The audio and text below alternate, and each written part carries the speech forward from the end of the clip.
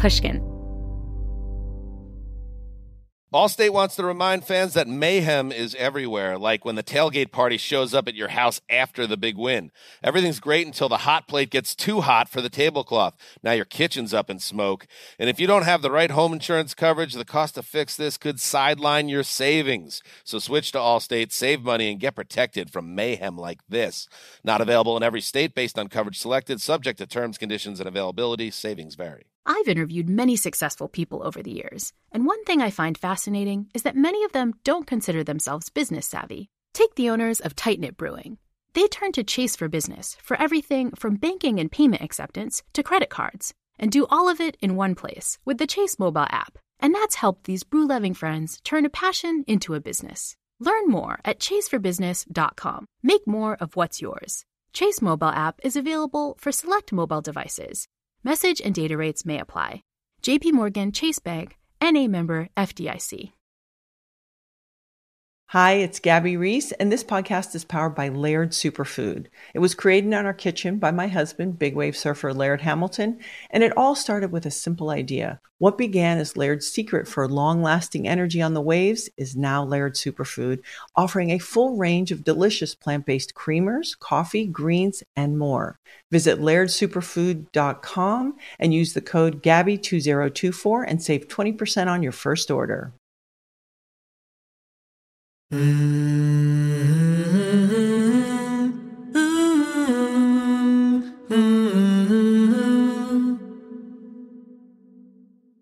When you're kind of in trauma, everything is like your body is on fire and you're drowning at the same time.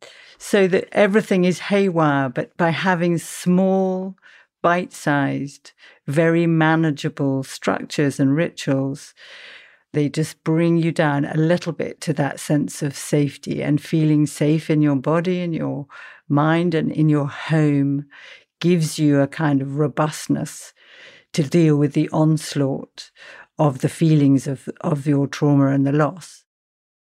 Julia Samuel has worked for 30 years as a grief counselor in the UK and is an expert on trauma and loss. She's also the author of 2 best-selling books, Grief Works and This Too Shall Pass. Julia has counseled thousands of people through their grief and has identified strategies that can help all of us navigate the loss of a loved one. You know, people say time is a great healer. And the pain of grief does change over time. But if we aren't active in the process of grieving, it doesn't change so much. It just gets shut down. So that the things you do to block your pain are in the end the things that harm you over time. On today's episode, Lessons from a Grief Therapist. I'm Maya Shankar, and this is A Slight Change of Plans, a show about who we are and who we become in the face of a big change. You know, Julia, you refer to death as the great last taboo, that we resist using the word death. We prefer euphemisms like loss and passed away, and we can be so scared of death that sometimes we engage in magical thinking, right? Where we believe that maybe if we don't talk about it, it won't happen to us. And so given this very natural desire to resist talking or thinking about death, I'm curious to know what led you initially to run directly into the fire, directly into that emotional fire, and become a grief therapist. I mean, I don't think I recognized what I was doing. I think, like most of us, probably don't realize until after the fact, and you look back and you go, oh, that's what it was. You know, my parents were brought up by parents who had survived the worst kind of war in history, where everybody was grieving someone they loved, a father, a son, a brother, a husband. And they had no choices but to get on and multiply. And no one was able to kind of take on anyone else's grief. And then they had to do the same after the Second World War. But both my parents had very significant and traumatic bereavements. So my mum, by the time she was 25, her father, her mother, her sister and her brother had all died. So she was an orphan. And my father, his father and his brother had also died by the time he was a young man. So they had experienced really devastating death, and they literally never talked about it. It was like everything that was painful and difficult wasn't talked about and wasn't voiced, and everything that really didn't matter and was inconsequential was what we talked about. And I, as a child, I was one of 5 children, 5 of us born in 4 years, because I'm a twin and I have twin sisters. And so I was quite quiet and an observer, and I was always trying to work out what was going on. And I could never really quite make sense of what was going on. And so I think unconsciously that led me, and I was still quite young, in my late 20s, to go into the area of bereavement. But it wasn't because I knew it was because of my childhood. It was just because what I was drawn to and somehow fascinated by. But as I've, had like 30 years of therapy since, it doesn't take much to put the pieces of the jigsaw together. You mentioned that growing up, no one spoke about it. No one spoke about any of the deaths. And why do you think we don't like talking about our feelings? I mean, it feels so tragic and unfortunate that we resist doing the very thing that can help us in the face of a death.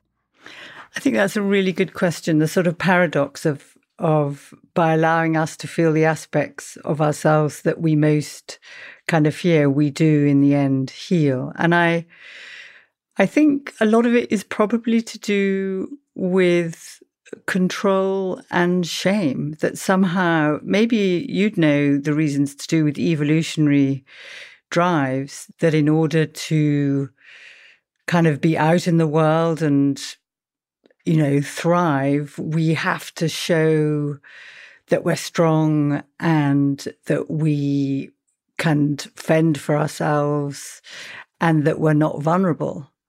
But also, I think from the control perspective, it's that what we feel is invisible. Most of grief and emotions, you can read some things on someone's face, but they're all underground. So it's messy, it's chaotic. And I think a lot of people, when they talk to me about grieving, they want to sort of Marie Kondo their feelings into kind of tidy sock drawers, color coordinated. Because you feel so powerless when you're grieving, that this thing has happened to you and blown you off your center. I think if you can kind of control your feelings, then you feel like I can survive this. But when feelings hit you completely out of the blue, then you feel in some way threatened. So you automatically put on shields of defense of busyness. I think is the most common, actually, getting super busy, scrolling, running, because then you feel like I'm in control.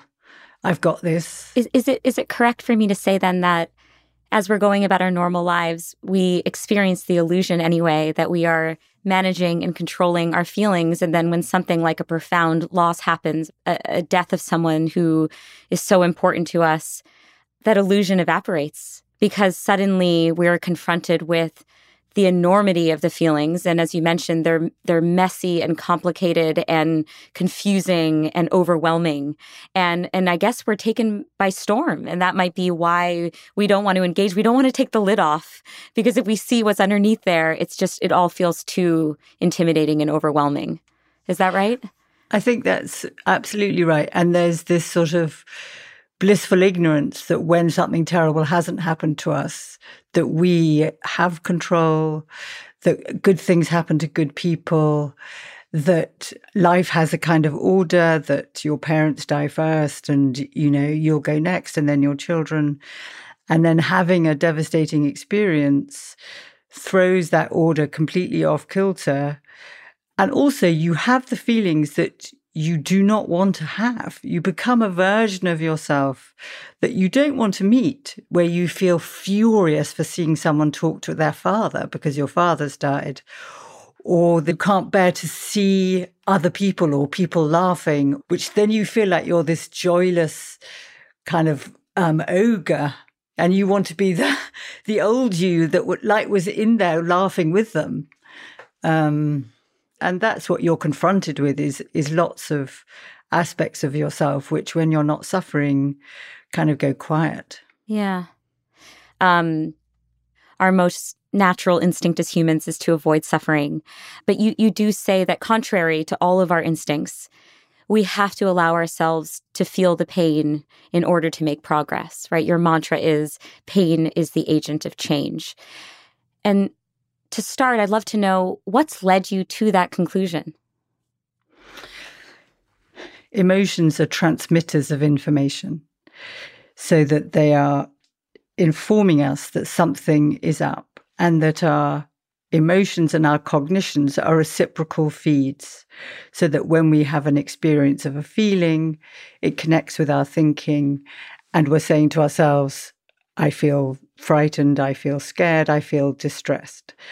And then in the process of that thinking, you then think, what's happened? Why am I distressed? And you begin to develop a narrative that is telling you the reason you're distressed. And as you do that, and as you express the feeling and say the words, incrementally you adjust a little bit more to this new reality that you didn't want and you didn't choose. Because your first response, or most people's first response to grief, is shock and numbness, and that it's surreal. And we can only feel the pain of it in very tiny increments. If we felt it all at once in that moment, I think it would kind of blow our kind of brain circuits. And so the pain is slowly forcing you to face this new reality. And as you face it, you adapt. And as you adapt, it gives space to kind of think about, well, who am I now? And how am I going to live now? And what does this mean now? And what do I need? And so then you can get your needs met. If you shut all that down, like my parents did, you function, but your capacity to feel gets foreshortened, so that you wouldn't know what you were feeling. So you couldn't get your needs met. So you may feel distressed, but then you would use behaviors or other kind of mechanisms to self-medicate. Yeah, no, I think it's so helpful to think about it in terms of processing, because when we think about it as just, at least for me on a personal level, like Julia's prescription to me is to marinate in the pain. I'm like, okay, basically you are prescribing hell on earth to me. I don't want to do that, right? But for whatever reason, and I don't know if I'm the only one who finds comfort in this, when I see it as a dynamic process where my mind is engaged and I am in communication with my feelings, that feels more manageable for me. So I'm feeling terror, I'm feeling panic, I'm feeling distress, but there's a conversation happening where I'm picking apart some of these emotions and trying to unpack them. And then in the process, maybe they lose some of their power over me, you know? I mean, that is right. But the piece that you haven't added, which I hope I say with equal force, is that it's the love and connection to others that enables us to survive when we feel the pain. I really profoundly believe we can't do this alone, and that when love dies, it's the love of others we need most. So that you need to find ways of both supporting yourself personally and, one of the kind of cruel paradoxes of grief is that often people turn against themselves and have what I call a shitty committee where they're attacking themselves. I'm an idiot, I'm a fool, all that guilt of if only, what if, why didn't I? And often don't seek support because there's this sense of shame that I can't ask for help. But you need both to be compassionate to yourself and to get the support of other people so that processing isn't chilly and isolating and alone, but is connected and that you can feel the warmth and the heart of another person with you. For the person who's listening who says, okay, Julia, I totally understand that I need love to heal, but I currently don't have those resources in my life. Where can they begin? I mean, are there ways to find that compassion in love? I mean, we do live in a digital world where maybe it's possible to forge connections that you might not have been able to, but I want to give hope to the person who says, okay, the privileged among us might have lots of love in our support networks, but I don't. So I think the first place to turn is to yourself, is to be self-compassionate. And then, there really are groups, a lot of support groups for people that are grieving. And it's often the groups around the relationship with the person that died. So, partners that have died, or parents that have died, or children that have died, so that you can find, this club that nobody wants to be a member of, but you can join. And I think if you don't want to do it through grief, you can do it through volunteering or pastimes, joining organizations, gardening clubs. Are you interested in art? Are you interested in music? Are you interested in nature? Do you like cycling? And so I think for someone who's grieving, what's difficult is taking themselves that one step out of their comfort zone to kind of say, I need more help than I'm getting myself, because you can get into this incredibly negative cycle that nobody cares, nobody loves me, and nothing's going to make any difference. And the more you say that to yourself, the harder it is to take that first step and find a network that would meet you. But anyone listening, I would say, please, just small, for what, do small things. Don't set yourself too big a task. Send the first email, do the first Google search, and then every day do a little step. You don't have to be in the group. Find out, think about what you're interested in. That can be your task today. Do a Google about what there is locally. That can be a task another day, so that you do incremental steps towards finding support for yourself. I love what you say about loneliness, because Vivek Murthy, who is the Surgeon General, he was going on a medical expedition initially to different parts of the country, trying to understand these different health conditions like addiction and obesity, exactly, and ultimately found that loneliness was at its root. So I love the recommendations that you make around how any of us can try and seek that out.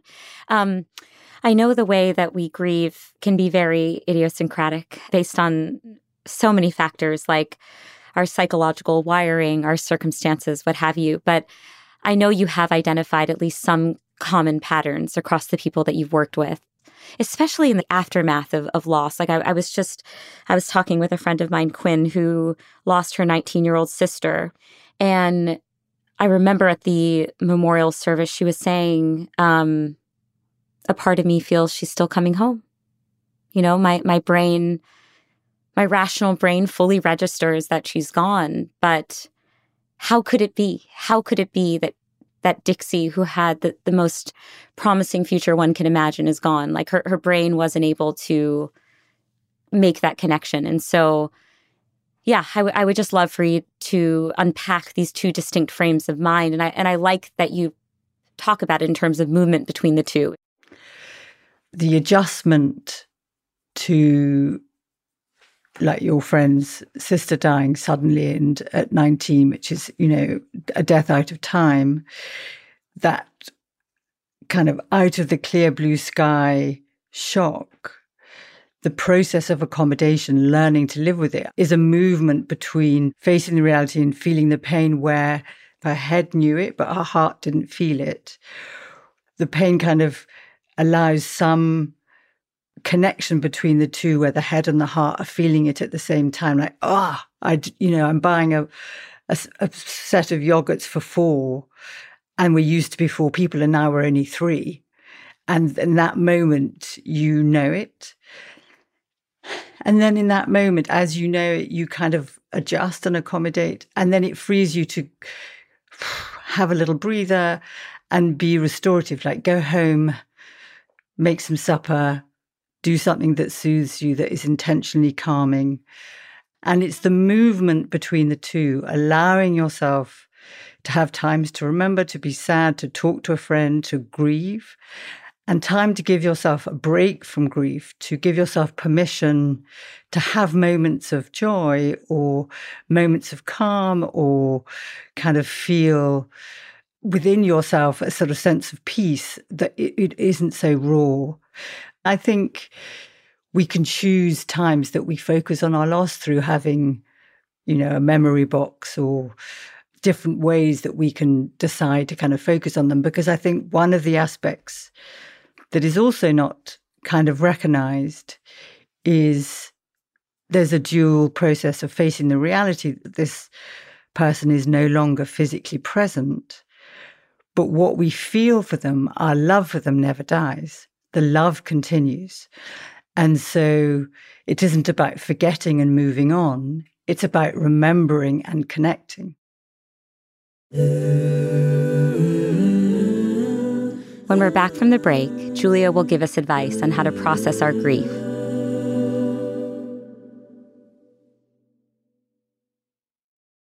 Sometimes trusting your gut doesn't work. Like when you end up late because you think the line at the coffee shop doesn't look too long.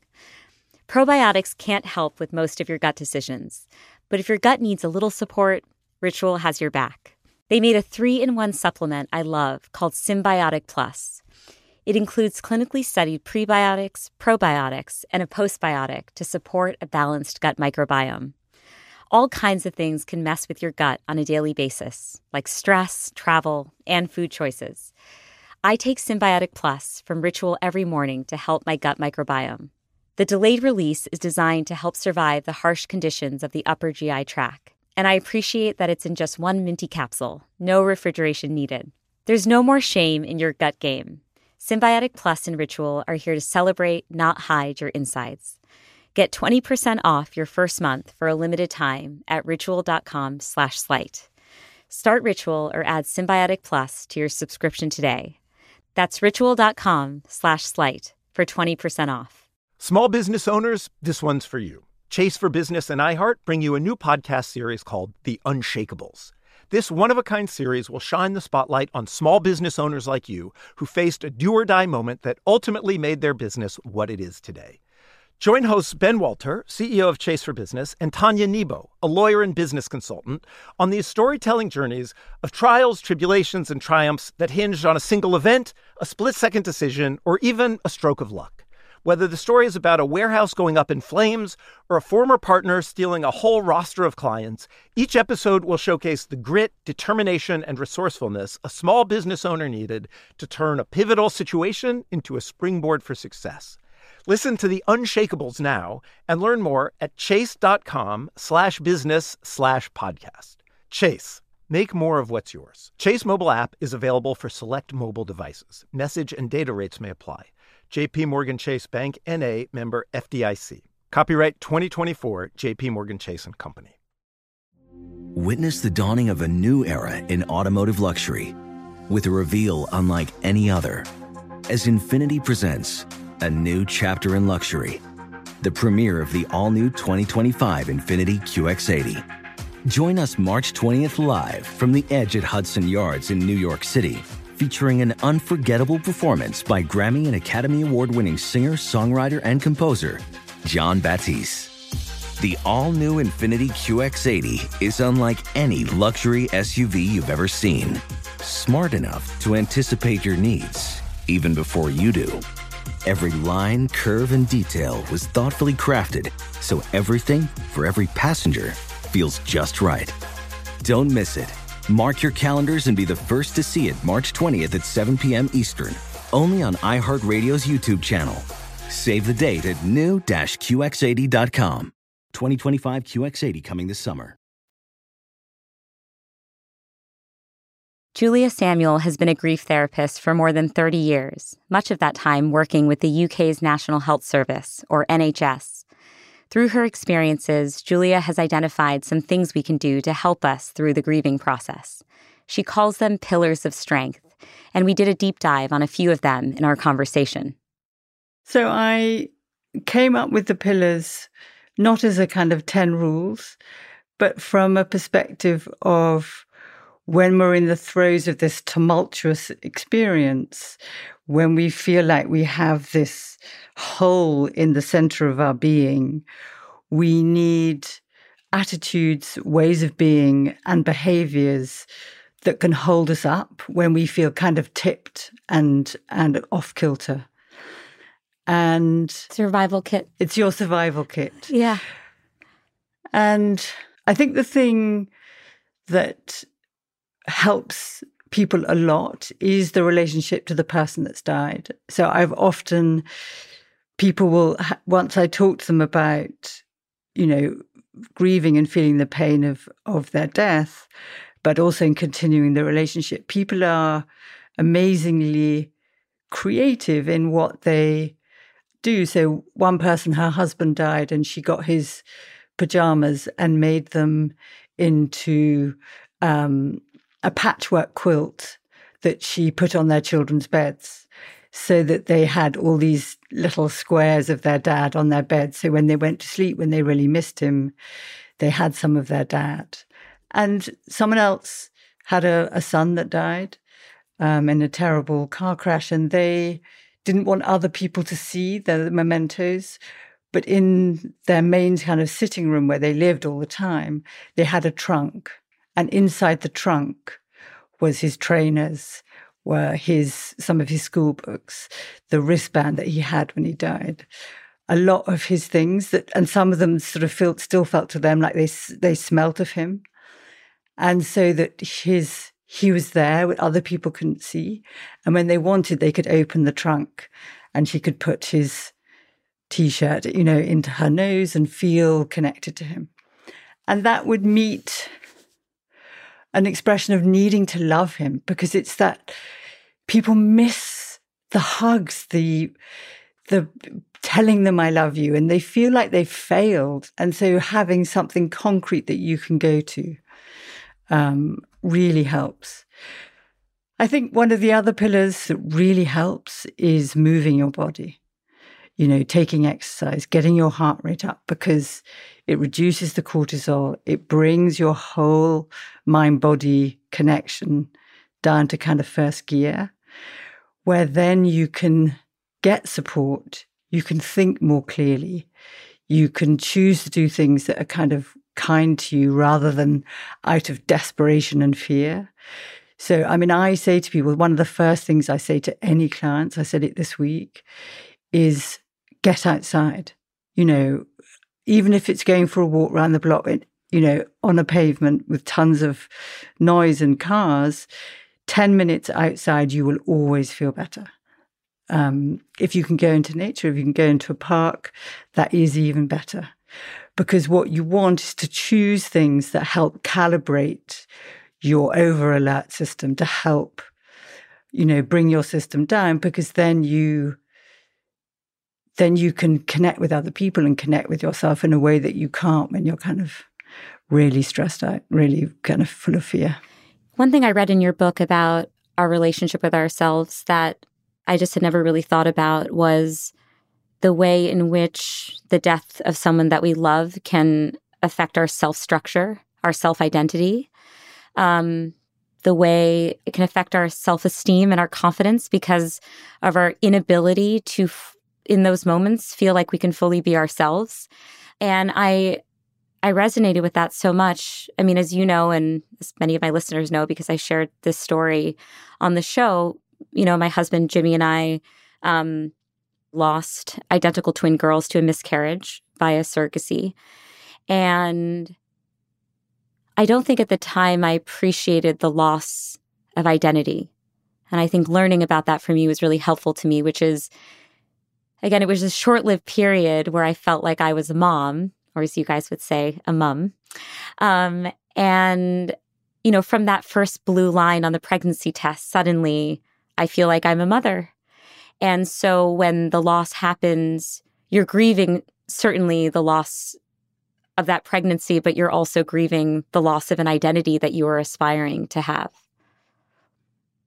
And when you saw that blue line, you pictured yourself as a mum holding a baby who would be a parent for the rest of her life. So you kind of grieving the dream as a mum. And that's incredibly painful. Yes. Are there any other pillars of strength you'd like to share? I think the other ones that are really helpful are to do with limits, so that our capacity to manage ourselves, to engage in the world of what we can do, our boundaries change when we're grieving. And people often push us to come and do something or want us to be okay because they want us to kind of be okay.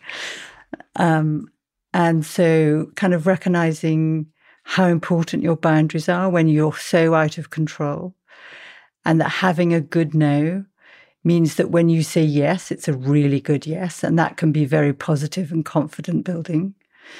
So it's not saying no to the world, but really assessing of, well, how much energy do I have? Will this be, can I cope with this? Do I dare go out of my comfort zone? Maybe it's good a little bit, all of those things. And deciding rather than kind of pushing through, which I think people often want to do. I think one of the pillars that I have relied on during what's been just an incredibly hard period of time for the entire world has been, I think you would couch this under your structure pillar, but having extremely small rituals in my day-to-day life that without fail I try and do. And for me, look, I know you're a tea lover, Julia, so you're going to find resonance in this one, but it is making myself a cup of Indian-style tea. So I get out the fresh ginger, cardamom, boil milk. all you Indian people out there know what I'm talking about. It's the most delightful, wonderful part of my day. And every morning I start off with at least 2 cups. And, I sometimes do it begrudgingly because when there is trauma and grief, it doesn't feel like it fits. It feels jarring to have that kind of indulgence against the backdrop of pain.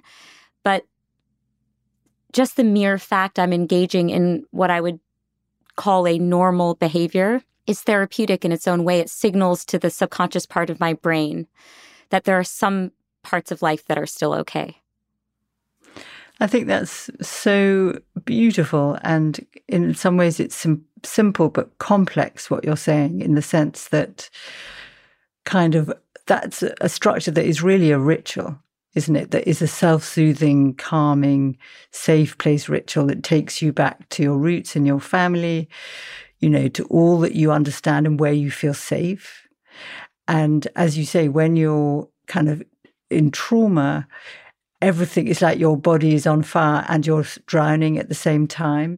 So that everything is haywire, but by having small, bite-sized, very manageable structures and rituals, again, they just bring you down a little bit to that sense of safety, and feeling safe in your body, in your mind, and in your home gives you a kind of robustness to deal with the onslaught of the feelings of your trauma and the loss. Yeah. So we've talked a bit about how we can help ourselves in the throes of grief. And I'm wondering what we should keep in mind when a person we love has lost someone. And we're so eager to help. And naturally, the answers don't feel clear to us. I mean, what did you need from others? It's a great question. I think what I needed from people was helping me understand what I needed. I didn't know what I needed, and I was so perplexed and I was so confused. I remember texting my brother because he was like, I don't know what you need right now, and I want to be there for you and I want to support you. And I said, I don't know what I need right now. And I'm sorry that I don't have that clarity. And I'm not trying to be flip or anything. I don't know. And I think actually calling upon the people you love to help you figure that out, to actually bring them in on the journey with you, to test things out and almost view it as an experimental process that you're in together. I think that's maybe what's helpful to me in these moments. I mean, that sounds so rare and so unique that you had open and trusting communication, like him saying, I don't know what you need. I just want you to know that I love you and that I'm here, and that you were able to say back, I really don't know what I need either. Like, you were completely transparent with each other. Often in families, people say, I'm fine. How are you? It becomes and the walls of protection, which are meant to protect the other person from suffering, are often walls that creates gaps of connection where people then suffer in isolation and more. I'm just remembering, too, that one breakthrough I had with my brother was telling him in part why I was pushing him away. And that was because I was jealous of him. He has 3 beautiful daughters, my nieces, who I love more than anything. And in that moment, I resented that wasn't my life. I resented that he hadn't gone through this path, like all things you hate admitting, but are just true. And I felt like, easy for you to say with your perfect family. That's the instinct. And of course, that's such a disservice to his life too, which is of course not, no one's life is the picture perfect thing. But in that moment, I think I was filled with that kind of frustration and resentment, and just telling him, admitting to that it helped to bridge an important gap that I was feeling. So I don't know if that helps anyone listening, that like sometimes just admit to it. Just naming it. Yeah, just say it to the person. It's okay, But it actually takes insight to know that it was the jealousy of him with his 3 daughters that was blocking you, because sometimes it's hard to kind of recognize you with your perfect life. And, Exactly. And like, why was it that my child-free friends were able to bring me more comfort in those days? Well, duh. Right? Why was I not pushing them away? Why was I more willing to want to talk to them? Yes.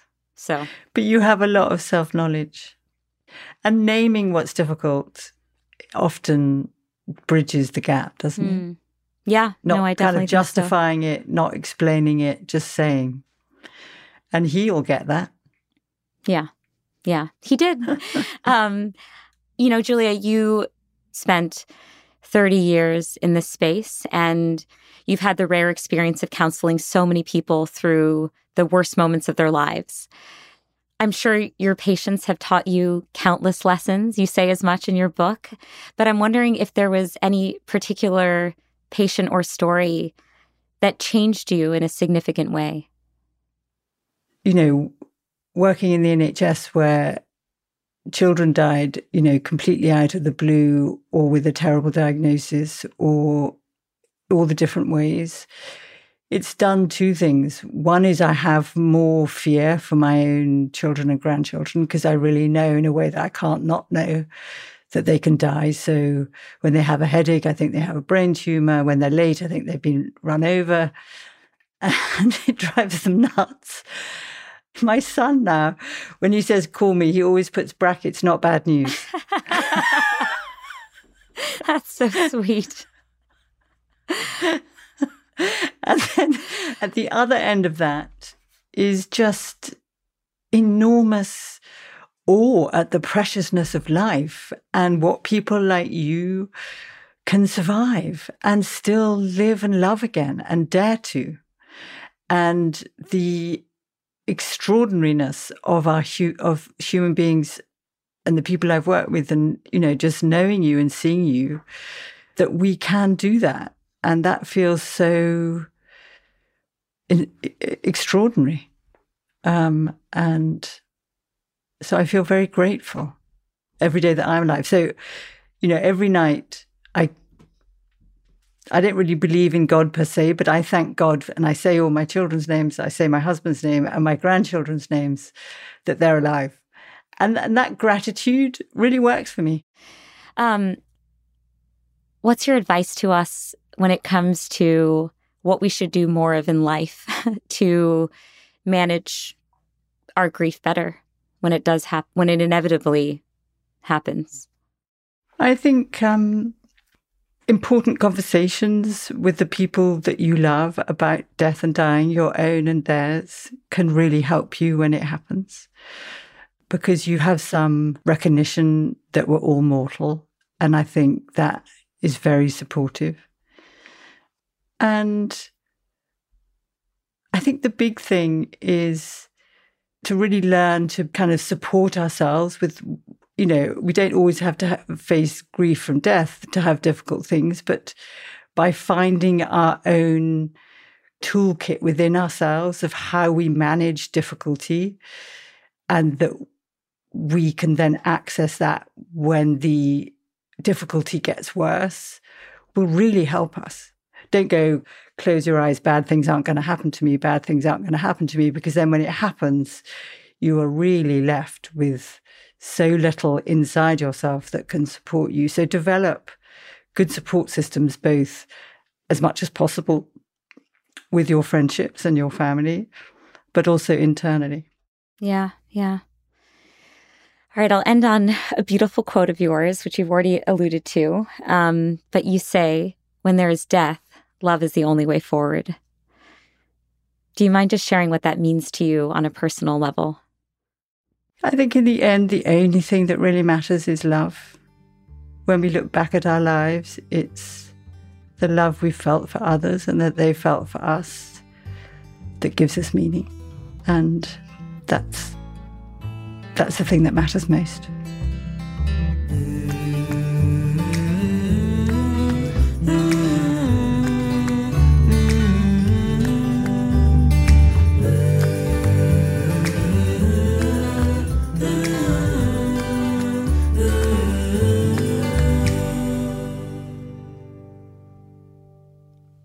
Hey, thanks for listening. Join me next week when we hear from Dr. Richard Harris.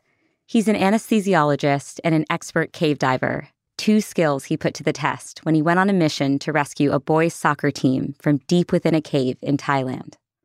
This is the moment of truth when this whole fanciful idea will actually become reality, and I'm about to meet these children who I've heard so much about and thought so much about for such a long time, and now I'm going to see them face to face, and I'm going to have to make a decision.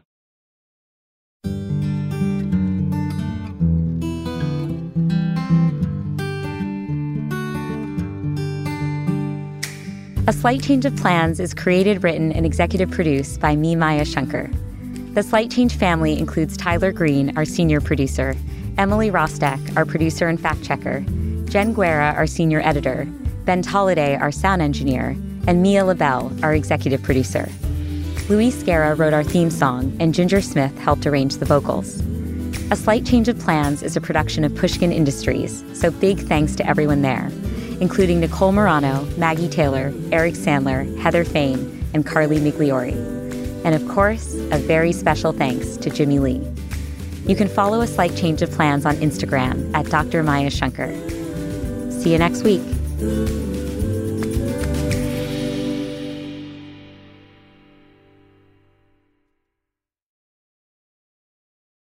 Allstate wants to remind fans that mayhem is everywhere, like when the tailgate party shows up at your house after the big win. Everything's great until the hot plate gets too hot for the tablecloth. Now your kitchen's up in smoke.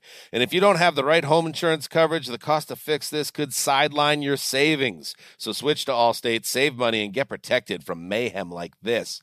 Not available in every state based on coverage selected, subject to terms, conditions, and availability. Savings vary. Infiniti presents a new chapter in luxury, the premiere of the all-new 2025 Infiniti QX80, live March 20th from the Edge at Hudson Yards in New York City, featuring a performance by John Batiste. The all-new 2025 Infiniti QX80 is an SUV designed to help every passenger feel just right. Be the first to see it March 20th at 7 p.m. Eastern, only on iHeartRadio's YouTube channel. Save the date at new-QX80.com. Don't miss it. 2025 QX80 coming this summer. Does money stress you out? Let Facet flip your financial chaos into clarity. Finding Facet immediately put us at ease. Facet's innovative approach to financial planning ensures your money works as hard as you do, enabling members to experience the joys of having your finances in order. And that makes us Facet for life now, I guess. Visit Facet.com, FACET.com to learn more. This ad is sponsored by Facet. Facet Wealth is an SEC registered investment advisor. This is not an offer to buy or sell securities, nor is it investment, legal, or tax advice. These testimonials are from current Facet members who are not compensated. All opinions are their own and not a guarantee of a similar outcome.